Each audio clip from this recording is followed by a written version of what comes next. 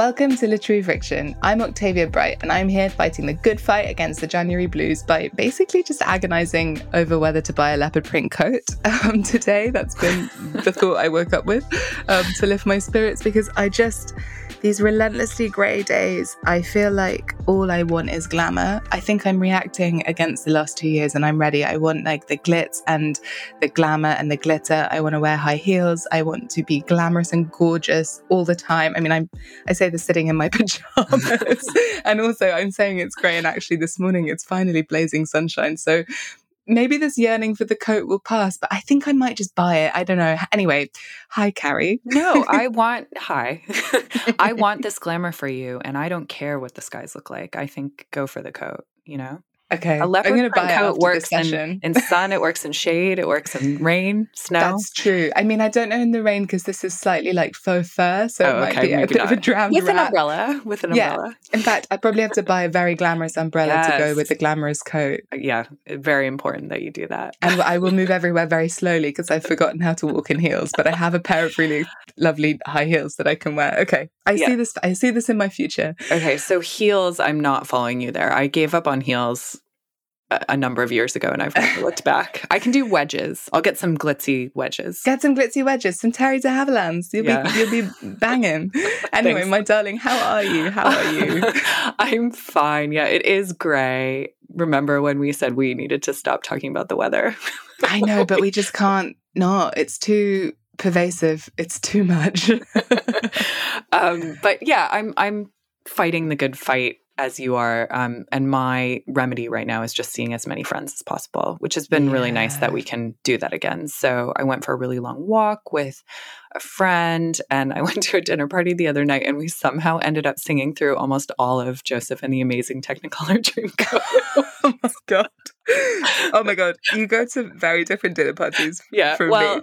So there were some people at the dinner party who did not know Joseph and the Amazing Technicolor Dreamcoat, who I don't think were enjoying themselves, but the ones of us who did were. That is the most Carrie Pitt story I've ever heard. So embarrassing. And the people who didn't know Joseph were like, this is a terrible musical. And I was like, I know, it's awful. It's terrible. Oh my God, that sounds very joyful. It was so joyful. I felt joyful for the first time, like truly joyful. I hadn't felt that way in a while through song. Yeah. The joy of song, you know? Anyway. It's a profound joy. It is a profound joy. Before we get into it, let's get business out of the way. If you like, you can support us on Patreon by subscribing at patreon.com/litfriction. You will also get access to an extra minisode each month. There are now 12 waiting for you there, and have the chance to suggest themes. That's right. And this month's Patreon minisode will be released in a week's time. And the theme, which was suggested by our lovely patron Eleanor, is Dear Diary. So we'll be talking about the diaries we do or do not keep. We'll be reading to you from our diary. No, that's a lie.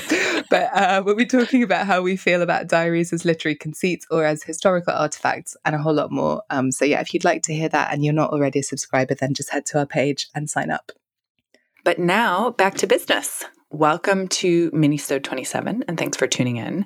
The format for these minisodes between full shows is, for the next half hour-ish, we'll first have an informal conversation about the topic in hand and anything else that might come up, and then recommend some cultural things that we've enjoyed lately with the usual musical interludes chosen by Eddie. That's right. And this time, in honor of the fact that a whole load of our friends have been having or are about to have babies, and for me personally, in honor of Almodovar's latest release, Madres Paralelas, which I'm going to see next week. Wonderful. This minisode is dedicated to mothers in literature. Big topic. The figure of the mother is seriously heavy with symbolism and expectation, whether she's the perfect mother or the monstrous mother, the mother we're supposed to long for or the mother we're supposed to fear. And then, of course, there's motherhood as an experience with all its complexity and ambivalences and sacrifices and joys and pleasures, and the politics that surround these choices and life changes and identity shifts, which mean that none of us can be free. So obviously there's a lot to talk about, and we definitely won't get through even half of it. So kind of consider this, I guess, like a little overture into our thoughts about all of this. And I think we should just start with something incredibly simple, which is, Carrie, do you like reading fiction about mothers and motherhood, or where the maternal relationship or the maternal experience is central? Yeah, I do. I've always liked books about families and familial relationships, but particularly mothers, I'm sure, because I'm interested in the kind of female experience, I suppose. And it's been interesting to see how my relationship with this kind of literature has shifted as I've gotten older and begun to contemplate my friends' position as mothers and the idea that I might one day be a parent. And I'm not so sure that it's about like identification, like I switch from being the child to the parent, but it's more that I find myself much more interested in how books think about motherhood, especially I think now that I'm thinking a lot about whether it's something that I want to do when this relationship is ambivalent. So I was thinking, recently I read Beloved by Toni Morrison, My Name is Lucy Barton by Elizabeth Strout, and I noticed that I'm thinking much more about the positions that the mothers themselves are taking on their experience, basically. Yeah, I know what you mean so much. There's such a big shift that comes when it all feels more proximate or possible, right? Like, yeah. I think when I was in my early 20s, I just wasn't thinking about it at all. I wasn't that interested in books about families. I was really more drawn to books about big ideas, which often are also about families, but I was rejecting realist literature basically for a long time. Yes, you were. I was. And now I have more room for it in my life. But yeah, I've always been interested in books that explore motherhood in a sort of different way. And I studied Almodovar's films, which are always in some way about the maternal bond, but not necessarily the blood maternal bond, just the way we can all become mothers to one another when we love people. There's like a caring element to that love. And he really queers the whole question of motherhood, which is something I've always related to very strongly. But novels like, I remember Deborah Levy's Hot Milk when I read it, which I think I read in my mid-20s. And that book, I had a complicated reaction to, one of like great admiration and kind of connection, but also it made me feel really uncomfortable because it's partly about enmeshment and duty between this mother and this daughter. And there's kind of the book is interested in hysteria as a concept, and I was writing my thesis about hysteria at the time, so it kind of knitted together a lot of ideas. But in it, the narrator, who's the daughter, has the line, "My love for my mother is like an axe, it cuts very deep," which I related to so strongly when I was thinking about my own relationship with my mother, which is a very fierce love, but it's a complicated love and it's a wounding love sometimes, and it reminds me again actually of so many of the matriarchal or maternal relationships in Almodovar's films. And then the other book about mothers that I read recently that I just adored was Niven Govindan's This Brutal House, which is about the ball scene in New York City in the 80s and the 90s. I've mentioned it a lot in the show, and so have you, but the mothers in that, the ball mothers, and they speak in this powerful collective voice, this chorus. And it's a book about chosen family, and it's about non-blood lineage, but bonds that are just as powerful and just as strong. And I love that it's centering that the heteropatriarchal structure of maternal relationships are not the only one that have meaning, Yeah, totally. I was thinking about Detransition Baby in that category too, because that is a book that explodes this idea that a mother has to be a certain way. Yeah. And I think that can be profoundly liberating to read about. Oh my God, completely. And this is one of the things that I think is the whole argument in Sean Fay's book, The Transgender Issue, about the liberation of trans people is going to be the liberation of all society. I think that the way that queer families being more able to pursue family however they want, and the fact that the only people to bear children aren't necessarily people who identify as female, that explodes the binary, which makes more room for all of us to redesign how we want to inhabit these roles, And I think one of the things that can be so difficult about motherhood is that it's freighted with all of this political sexist stuff. And actually, I'm really here for anyone who wants to redefine what it means to be a mother or be a father. Totally. I've always felt like I'd rather be a dad. Truly. I'd love to be a dad. Being a dad looks great. And that in itself is informed by the binary and informed by traditional family structures, and you just can't escape it. I always find myself thinking how do we reach a place where we can think freely about what we want from parenthood? Yeah, because even you saying that is kind of taboo. It's so interesting, isn't it? Because the argument about being a mother is fathers will never know the closeness that a woman has felt to her child when she pushes them out of their womb. and the fact that you're saying, I don't necessarily want that, is in itself still kind of uncomfortable. Yeah, completely. I would love to not have to push anything out of my womb. I feel so similarly. I'm really up for the role that's like, yeah, I mean, I'm a great godmother, guys. That's the truth. But when we were first deciding on this theme, I kept thinking about the phrase coined by the psychologist Derek Winnicott, the good enough mother, which he first articulated in 1953, which of course was a time when the roles of parenthood were so strictly defined and women were primary caregivers and they ran the home and et cetera, et cetera. So imagine what a revolutionary concept this would have been then. And frankly, I think it's still quite a revolutionary concept now, which is an indictment of our society. But anyway, he came up with this phrase when he was trying to explain that all of the social pressure to be this perfect mother, this perfect homemaker, was backing up not only on women who had kids, but also actually on the children themselves, because it's an impossible thing to achieve. I mean, pretty much everything about traditional femininity is an impossible thing to achieve, right? Like it's sort of a bust, basically. And it's designed to keep women back from their full potential, is my personal view. But anyway, it got me wondering, this phrase, good enough mother, if the most memorable mothers in fiction are either those that are totally idealized or totally demonized. And what about the mothers who are just good enough? Like, is that considered less interesting, or is it something that we're only starting to see really explored in fiction recently? Like, what do you think? Yeah, it's interesting when you Google like memorable mothers in fiction, the list is usually mothers who are either amazing or terrible. Right. So, but I personally think it's much more interesting to read about good enough mothers or ambivalent mothers. And actually, there's definitely a trend in literature recently of novels and memoirs and films that convey a real ambivalence about the project of motherhood, which you could argue, as I was saying, is still a great taboo in our society. And I'm thinking particularly of The Lost Daughter, which is a novella by Elena Ferrante that's just been turned into a film starring Olivia Colman and directed by Maggie Gyllenhaal. And I haven't seen the film yet, so I can't comment on that. But I read the book. You know, it's a very slim book, not a lot happens, but what feels very revelatory about it is that it is about a mother who is truly ambivalent and maybe even regretful about having children, an academic woman who really struggled with that choice that she made in her life. Yeah, it's an incredible book. I mean, there's also like Motherhood by Sheila Heti, which is all about trying to make this decision.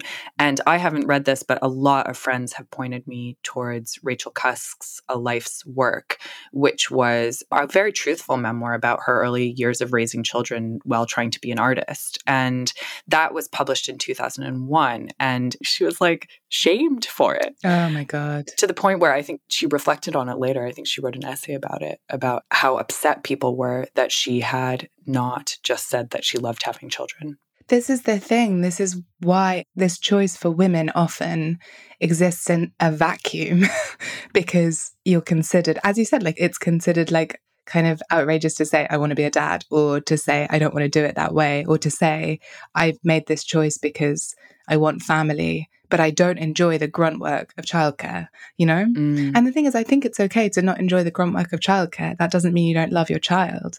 Caring work is hard. Like when I cared for my father, I know it's not the same because he was dying, but like I didn't go to that work every day with a song in my heart. And that didn't mean I didn't love him. And that didn't mean I wasn't doing it out of a deep love and respect for him. But like sometimes it was really hard.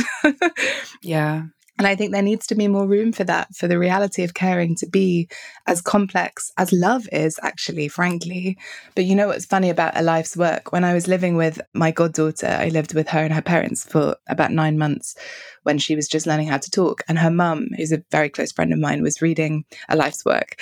She would read me passages from it and it was fabulous. But the funniest thing about it was that the cover of the edition she had was like, it kind of had a soft focus picture of a baby on it. No. And it was really, it had been printed to look like a very like Mummies Are Wonderful parenting book. And Amazing. I just thought, what publisher made that choice? Like, really, really. It's like a Trojan horse memoir. Completely. But I was just like, either they're setting Cusk up to be vilified by Mumsnet, or like, do you know what I mean? Anyway, fascinating. Yeah. But I actually saw the film of The Lost Daughter, and I loved the novella, and I really enjoyed the film a lot. It lost something for me in the translation over to that medium, because the book is so much about the interiority, right? And it's very hard to represent that kind of interiority in film because it's a medium that's doing something quite different. But it is great, and a great interpretation of it. But anyway, definitely, I agree, more interesting to think about this ambivalence. And of course, stories that idealize or demonize are not very helpful in the end, because they might be really fun, but ultimately they don't help us move beyond these very strict ideas about what parenthood should look like, or motherhood in particular. Yeah. And no mothers are all good, and very few are all bad. I mean, there are all bad out there. Do you know what I mean? Like, people are so complicated, aren't they? Yeah, I know what you mean. And I'm thinking back to that beautiful thing you expressed about care being as complex as love. And so many of my friends who I've seen struggle with parenting, especially in the early days, what they seem to be struggling with most is their perception of how something should be versus the reality of how it is. Yeah. It is the act itself, but it's also a kind of shame that they're somehow not good enough, or they're somehow not enjoying something that they should be because of the archetypes we've been spoon-fed throughout our entire lives. Oh my God, totally. And I think the thing with parenting, and again, to make a sort of equation with also caring for someone who's dying, though they are very different, but one of the things that's similar is that you're hyper aware of the passing of time. You know, you're told with infants, like, you never get this time back. And when someone's dying, you never get this time back either. You know, you're on the way to one particular destination. So you get hung in this weird place where every choice you make, no matter how small it is in the moment, can have this catastrophic effect. You know, you miss the first word, or you miss the last time he can say a full sentence at the other end of life. It's really hard. It's really hard to feel freedom in your choices when there's that much pressure around those things. And it's very hard to have access to the more philosophical or zoomed out perspective, which is, you know, we never catch all of everybody anyway. And like, people are fluid, and just because it's the first word doesn't mean it's the only word, or just because it's the last word doesn't mean none of the words that came before happened, you know. But under that kind of duress, of course you can't think like that, let alone the sleeplessness of new parenthood. And I mean, it sounds so hard. Huge respect to everyone out there doing it. Do you think we're going to get cancelled by Mumsnet for doing a podcast about motherhood, not being mothers ourselves? I mean, I think a lot of Mumsnet would cancel me anyway. I don't think that's my best arena. No offense to Mumsnet. I think there's some useful information on there, but there's also some absolutely wild stuff going on that website, as far as I can tell. But also, we've had some really great books on the show where there have been interesting mothers. Like, I was thinking about Viv Albertine's memoir, To Throw Away Unopened, which is a really clear-sighted, very raw, and I found extremely beautiful description of the dynamic between her and her mum as her mother is dying. And it's a very complicated relationship, but very strong. And I was thinking also of Patrick DeWitt's novel French Exit, which has the kind of, she's sort of almost a comedy villain, but not. And you do love her in the end, the mother in that, don't you think? Oh, totally. Yeah. Actually, we're talking about monstrous stereotypes in literature, but actually the best literature, you're always finding something to love within these characters, even the worst mothers. So, and that's one of the great things about literature is, like, you know, usually great characters are more than one thing. Yeah, completely. As in life, right? Yeah. And what about nonfiction? So you've already mentioned The Cusk, but do you read nonfiction books about motherhood? Are you reading more of them now than before? I'm definitely reading more of them now. And I loved the Viv Albertine, for instance. I was also thinking I've started strangely representing more, well, maybe not strangely, considering this is something I've been thinking about a lot, but books about parenting from all different perspectives as an agent professionally. So whether that's a kind of more scientific book about parenting or, you know, anthropological. But one I was thinking about in particular is Julia Bueno's The Brink of Being, which is about Julia's experience with miscarriage and also retraining as a therapist to work with women who have suffered from pregnancy loss. And that gave me a whole new perspective on miscarriage and the feelings around that and the kind of silent grief that so many people I know were going through. And it's so connected to motherhood in this way that I hadn't even really fully realized. So I was so glad to have represented that book and to it made me understand a lot more. Yeah. So yeah, how about you? More books about the realities of miscarriage is so important because it is a hugely common experience in the journey of parenthood, isn't it? I mean, so many women, so many people I know who have wanted to conceive have experienced it. And yes, as you say, like the taboo about it still feels very heavy. And I hope we'll see that change in our generation, you know. Similarly, less so than you, I think, but I'm really curious to read The Cusk in full. And I read bits of Philippa Perry's book, The Book You Wish Your Parents Had Read, but more because I wanted to learn more about my relationship with my own parents, I think, like to have perspectives on that. I haven't really got to the point where I'm reading them because I'm considering my own potential parenthood.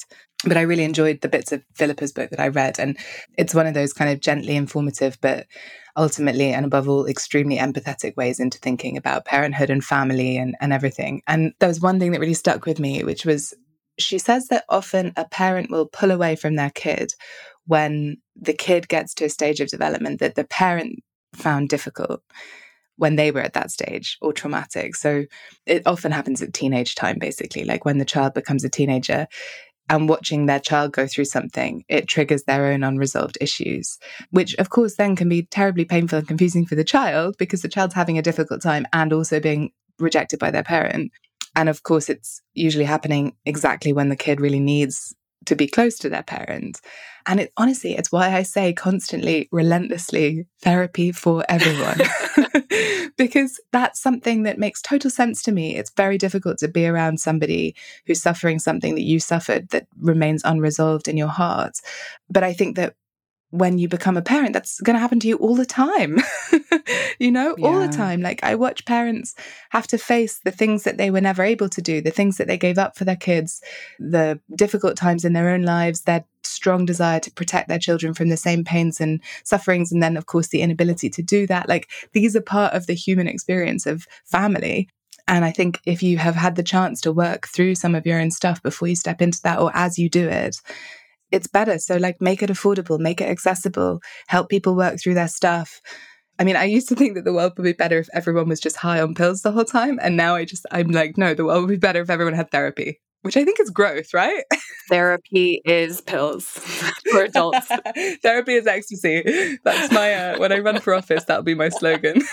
I'll vote for you. But what do you think of that? That everyone should have therapy? Yeah, that like it should be something, ideally it is something that is infinitely more accessible and affordable so that people can have it to support them through their difficult things in life, you know? Oh, completely agree. I think I was someone who was a little bit more skeptical of the therapeutic project than you, but I have found therapy to be immensely helpful in my own life. I recognize that I can only do it because I can afford it. And I've seen other people struggle to get it through the NHS, and it's virtually impossible. And if we could all have more access, but also be a lot more open about seeking therapeutic help, I think we'd all be in a better position. Yeah, agreed. Parents, children, everyone. Totally. And the reason I was able to get into it when I did was because through the university, so it was very cheap. Yeah.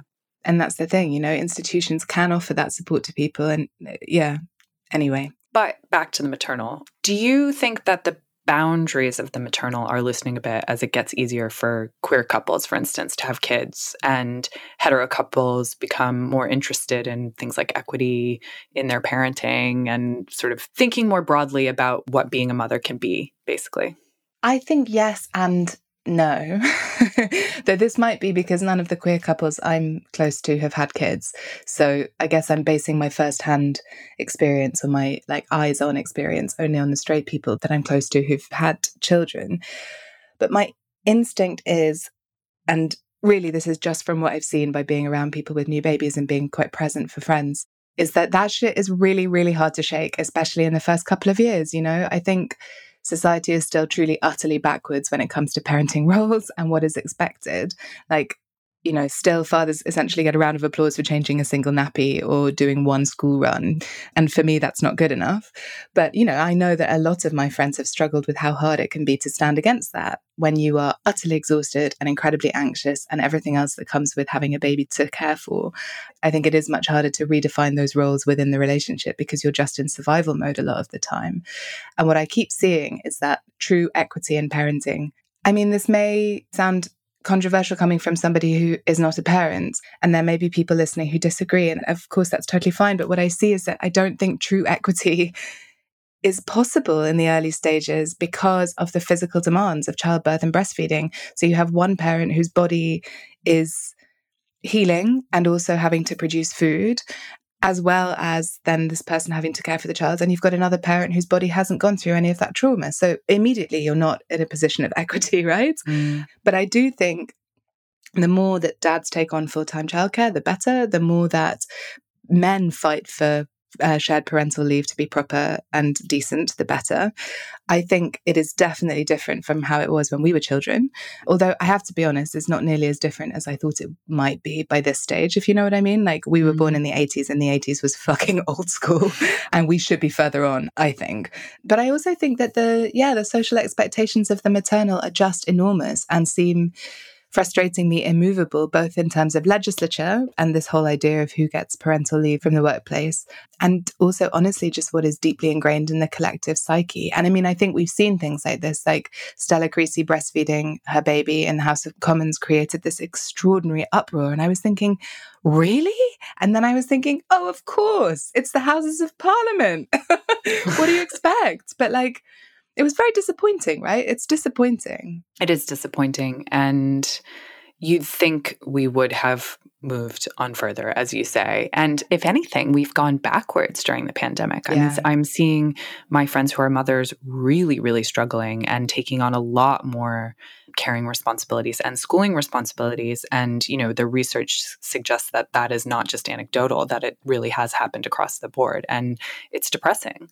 I mean, it's insane that we still don't have things like shared parental leave everywhere. That seems so obvious. Yeah. But I did another book that I worked on recently, actually, is a book called We Are Family by Susan Gollenbach. And she is a researcher who studies different family forms from kind of the heteronormative kind. So whether it's like two women raising a baby, two men, transgender couples, surrogacy, all of those different things. And they were one of the first teams to do actual empirical research on outcomes for children, basically because children in custody battles, kids kept getting taken away from their gay mothers. Oh my God. Because judges didn't believe that that was as stable a family form. Oh my God. Yeah.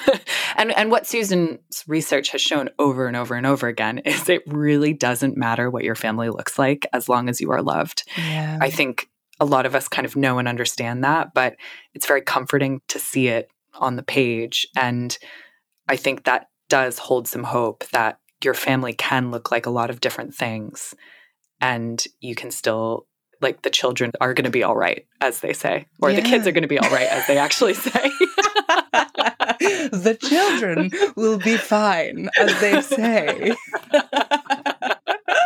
The kids are all right. Yeah, that's actually what they say, isn't it? No, I'm with you. That sounds like a really interesting book. Yeah, it's fascinating and hopeful. Yeah. I mean, I'm really truly here for a radical redefinition of the word family. I think it's high time. But I know not everybody feels that way. And I know there's a contingency of people out there who actually feel very threatened by that idea. And I understand. I do understand why. It's an old convention, the family, looking a particular way and being a particular way. Tear it all down. That's what I say. Burn it. Yeah. With that lovely thought, let's take a break and we'll be back after this music for some cultural recommendations.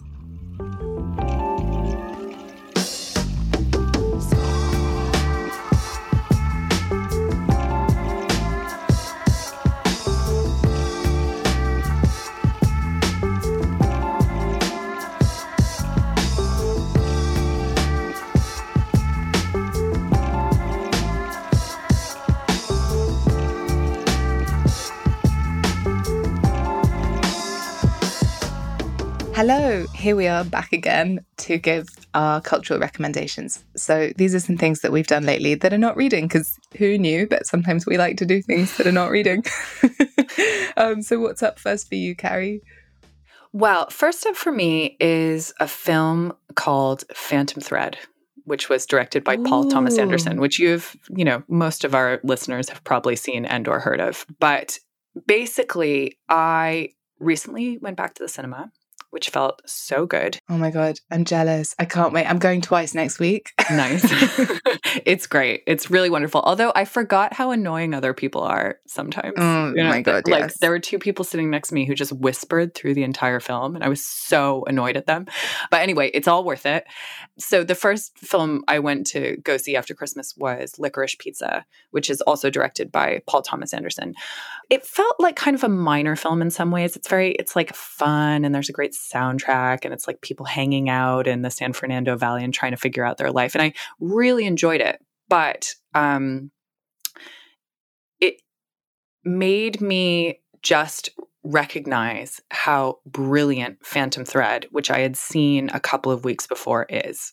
And this film stars Daniel Day-Lewis and Vicky Krieps. It's about a kind of fictional fashion designer in the 1950s in London and the woman who becomes his muse. And it's not a happy movie. It's about control and obsession and precision. And yet it's somehow also about love, even if it's a very fucked up kind of love, and it gets more fucked up as the movie goes along. But I don't know. It's incredibly sumptuous. The control of the film itself, the designs, the acting by Daniel Day-Lewis, who he claims his last ever film that he's going to act in. Wow. It blew me away. It was like, do you know when a film, you know that the pace of a film is slow, but there's something about how it's filmed that it feels totally riveting. Every moment of that film I wanted to watch and watch again. And I ended it, slightly shifted from the person and the thing I was before I watched it. I think it's a masterpiece, basically, and I loved it. Wow, that's so interesting. Yeah, and I don't know why I avoided seeing it for so long. I think I was worried that it would be really depressing because people talk about it as about like control and a fucked up marriage, and I thought, oh, that's going to be really hard to watch. But it wasn't hard at all. It was amazing. Do you know, that's so interesting because I tried to watch it and couldn't get on with it at all. Really? But possibly I was in the wrong setting. I was on an aeroplane and I just watched the first 10 minutes and was like, oh, no. I don't want to look at Daniel Day-Lewis's face that looks like a smacked ass in this movie any longer. Do you not like him? No, I think he's amazing. Okay. I find him extremely compelling, but I found his character very revolting. Yeah, he is quite revolting. Yeah, and I just couldn't get on with it at all. And I thought I was going to love it when I saw the trailer because it looked so sumptuous and as you described. But I just was like, ugh, I don't want to hang out with this fucking jerk. You do, you do have to hang out with him. But for some reason, I forgave that. I don't know. Well, that's the sign of a really amazing film, isn't it? And maybe I'll try again. I have to say, the thought of trying again really doesn't appeal to me. I had quite a strong reaction against it. I don't know, because I think you have to be on board for spending 2 hours with this like kind of awful man. There are enough awful men. Do you know what I mean? That's kind of my perspective when I was watching it on the plane. Although I think what I did watch instead was Succession, which of course is full of awful men, but I found the energy of that so much more appealing. Yeah. Well, I understand if you don't like it, but I thought I wouldn't like it and I loved it.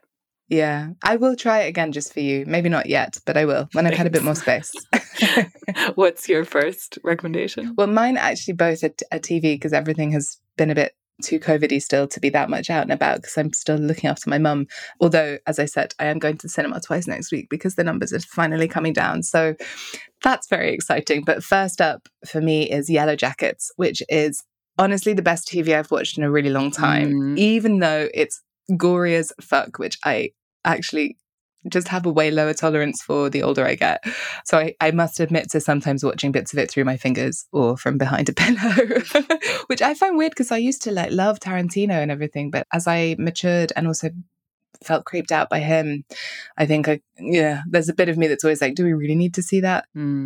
But the rest of this thing is brilliant. And actually the gore is a huge part of it. And it's a huge part of it. It's aesthetic and it's kind of punk vibes. So I don't think it's, I mean, it is entirely gratuitous, but I don't think it's gratuitous in an unknowing way. And therefore, I don't have a problem with it, even though I don't always want to watch it. But basically, I think the pitch for this show was probably someone in a meeting room. I can just enjoy imagining it, where someone's like, hey, guys, what if like the Lord of the Flies, but also Buffy and The Craft? What if that? Yeah. What if that?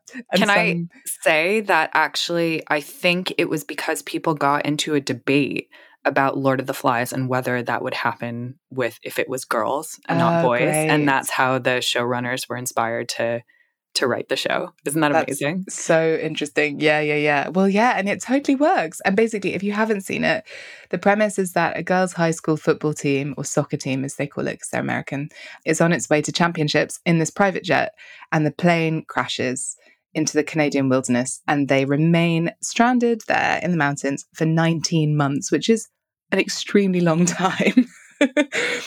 And it's heavily insinuated in the first episode that they turn to cannibalism for survival, and they end up dressed up in these kind of mad ceremonial robes made of animal skins and everything. You see that right at the start. So already you know where you are. And if you're in Lord of the Flies territory, you're prepared.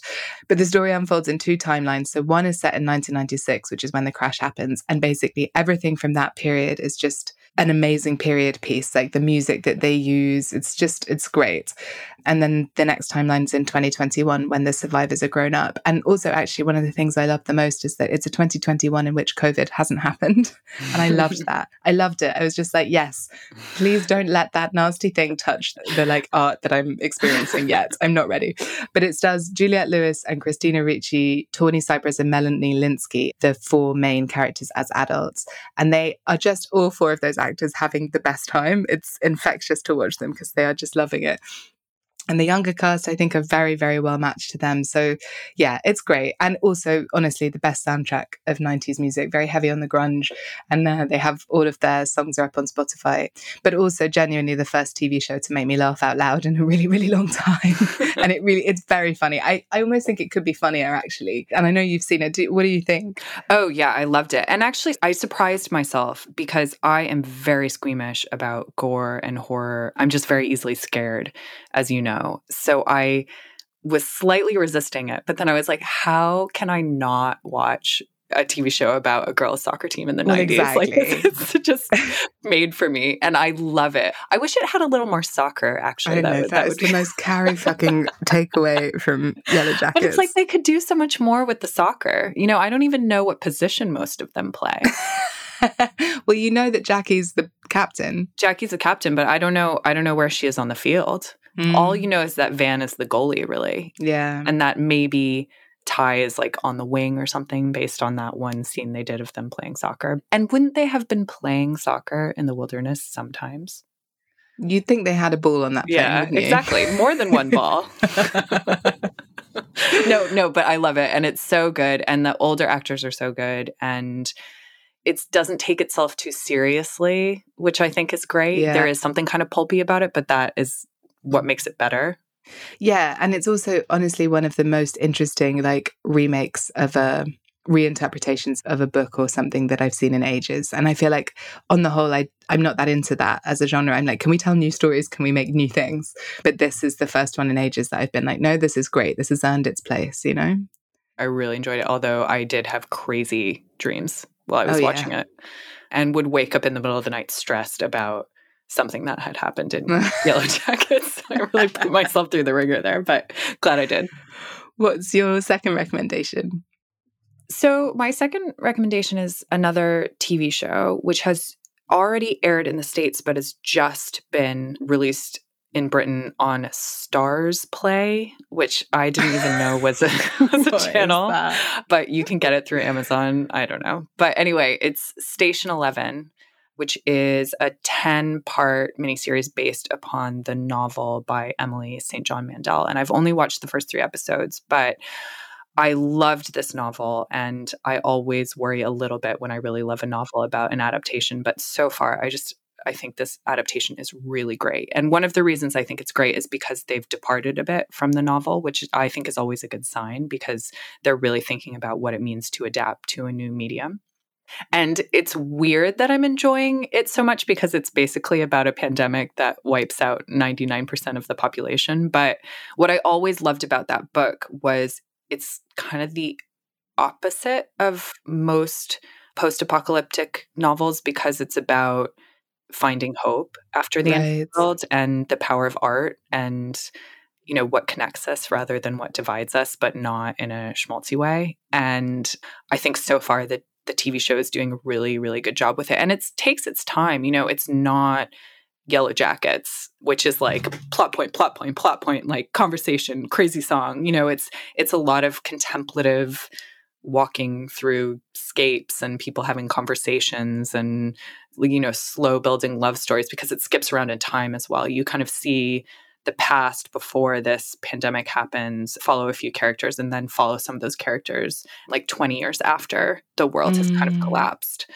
But it's wonderful. And really at the heart of it is this relationship between a girl named Kirsten, who's 8 years old and performing in a play sort of the night before most people get wiped out, and this guy called Jeevan, who ends up with her and basically saves her life by taking her to his brother's apartment in Chicago where they kind of lock themselves in while the world falls apart. And it's a really, really beautiful relationship. And the girl who plays Kirsten, this 8-year-old, her name's Matilda Lawler. I haven't seen her in anything before, but she's one of those child actors where you're like, how do you know how to act like this? I mean, it's almost distracting how good she is. Wow. She's just amazing. And I think it's a really beautiful adaptation. So I can't wait to keep watching it. Oh, I've been reading about it and thinking I can't wait to see it. Yeah, I'm really, really enjoying it. What is your next recommendation? This one is a very different mood. It's, I guess we're moving from fiction to nonfiction. So this is this series called Couples Therapy, which I've heard about this. It's so good, Carrie. It's real couples therapy sessions in New York City with the psychologist and psychoanalyst Dr. Orna Guralnick. And it is completely compulsive and fascinating watching. We're already on episode 4 and I'm completely hooked. And it's edited together to make it very compelling. There's none of the like surly or pained silences that I think are probably pretty common in couple sessions and just generally in therapy. You know, you're not talking the whole time.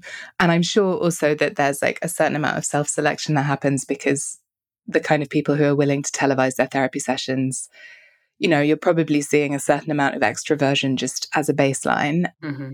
But still, with all of that in mind, it comes across as just being very raw, very genuine people, you know?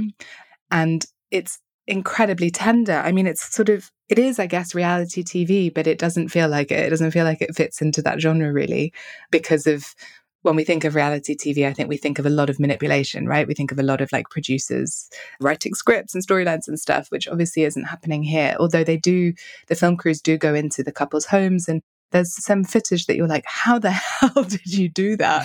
Or, wow, okay, you must have set that up. Like one woman who has abandonment issues who texts her husband all the time when he's at work and it stresses him out.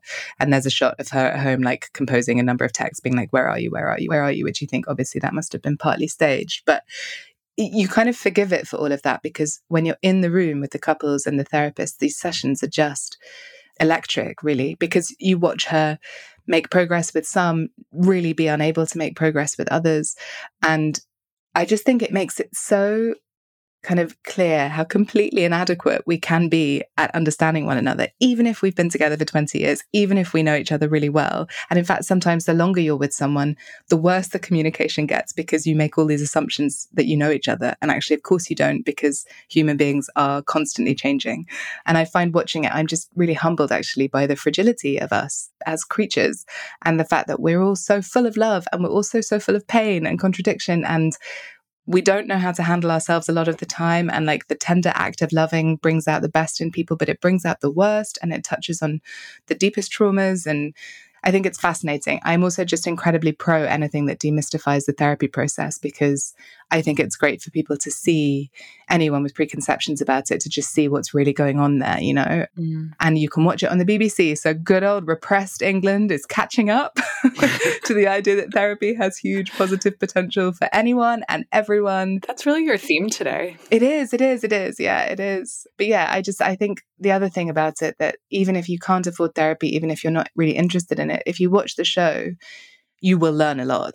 And by being a fly on the wall in these sessions, you can bring the insight into your own life. You can watch these couples and go, oh my God, I do that, or my partner does that, or that horrifies me. But wait a second, I'm in a relationship where that happens. What does that mean? You know, you can do all of that kind of work for yourself through watching.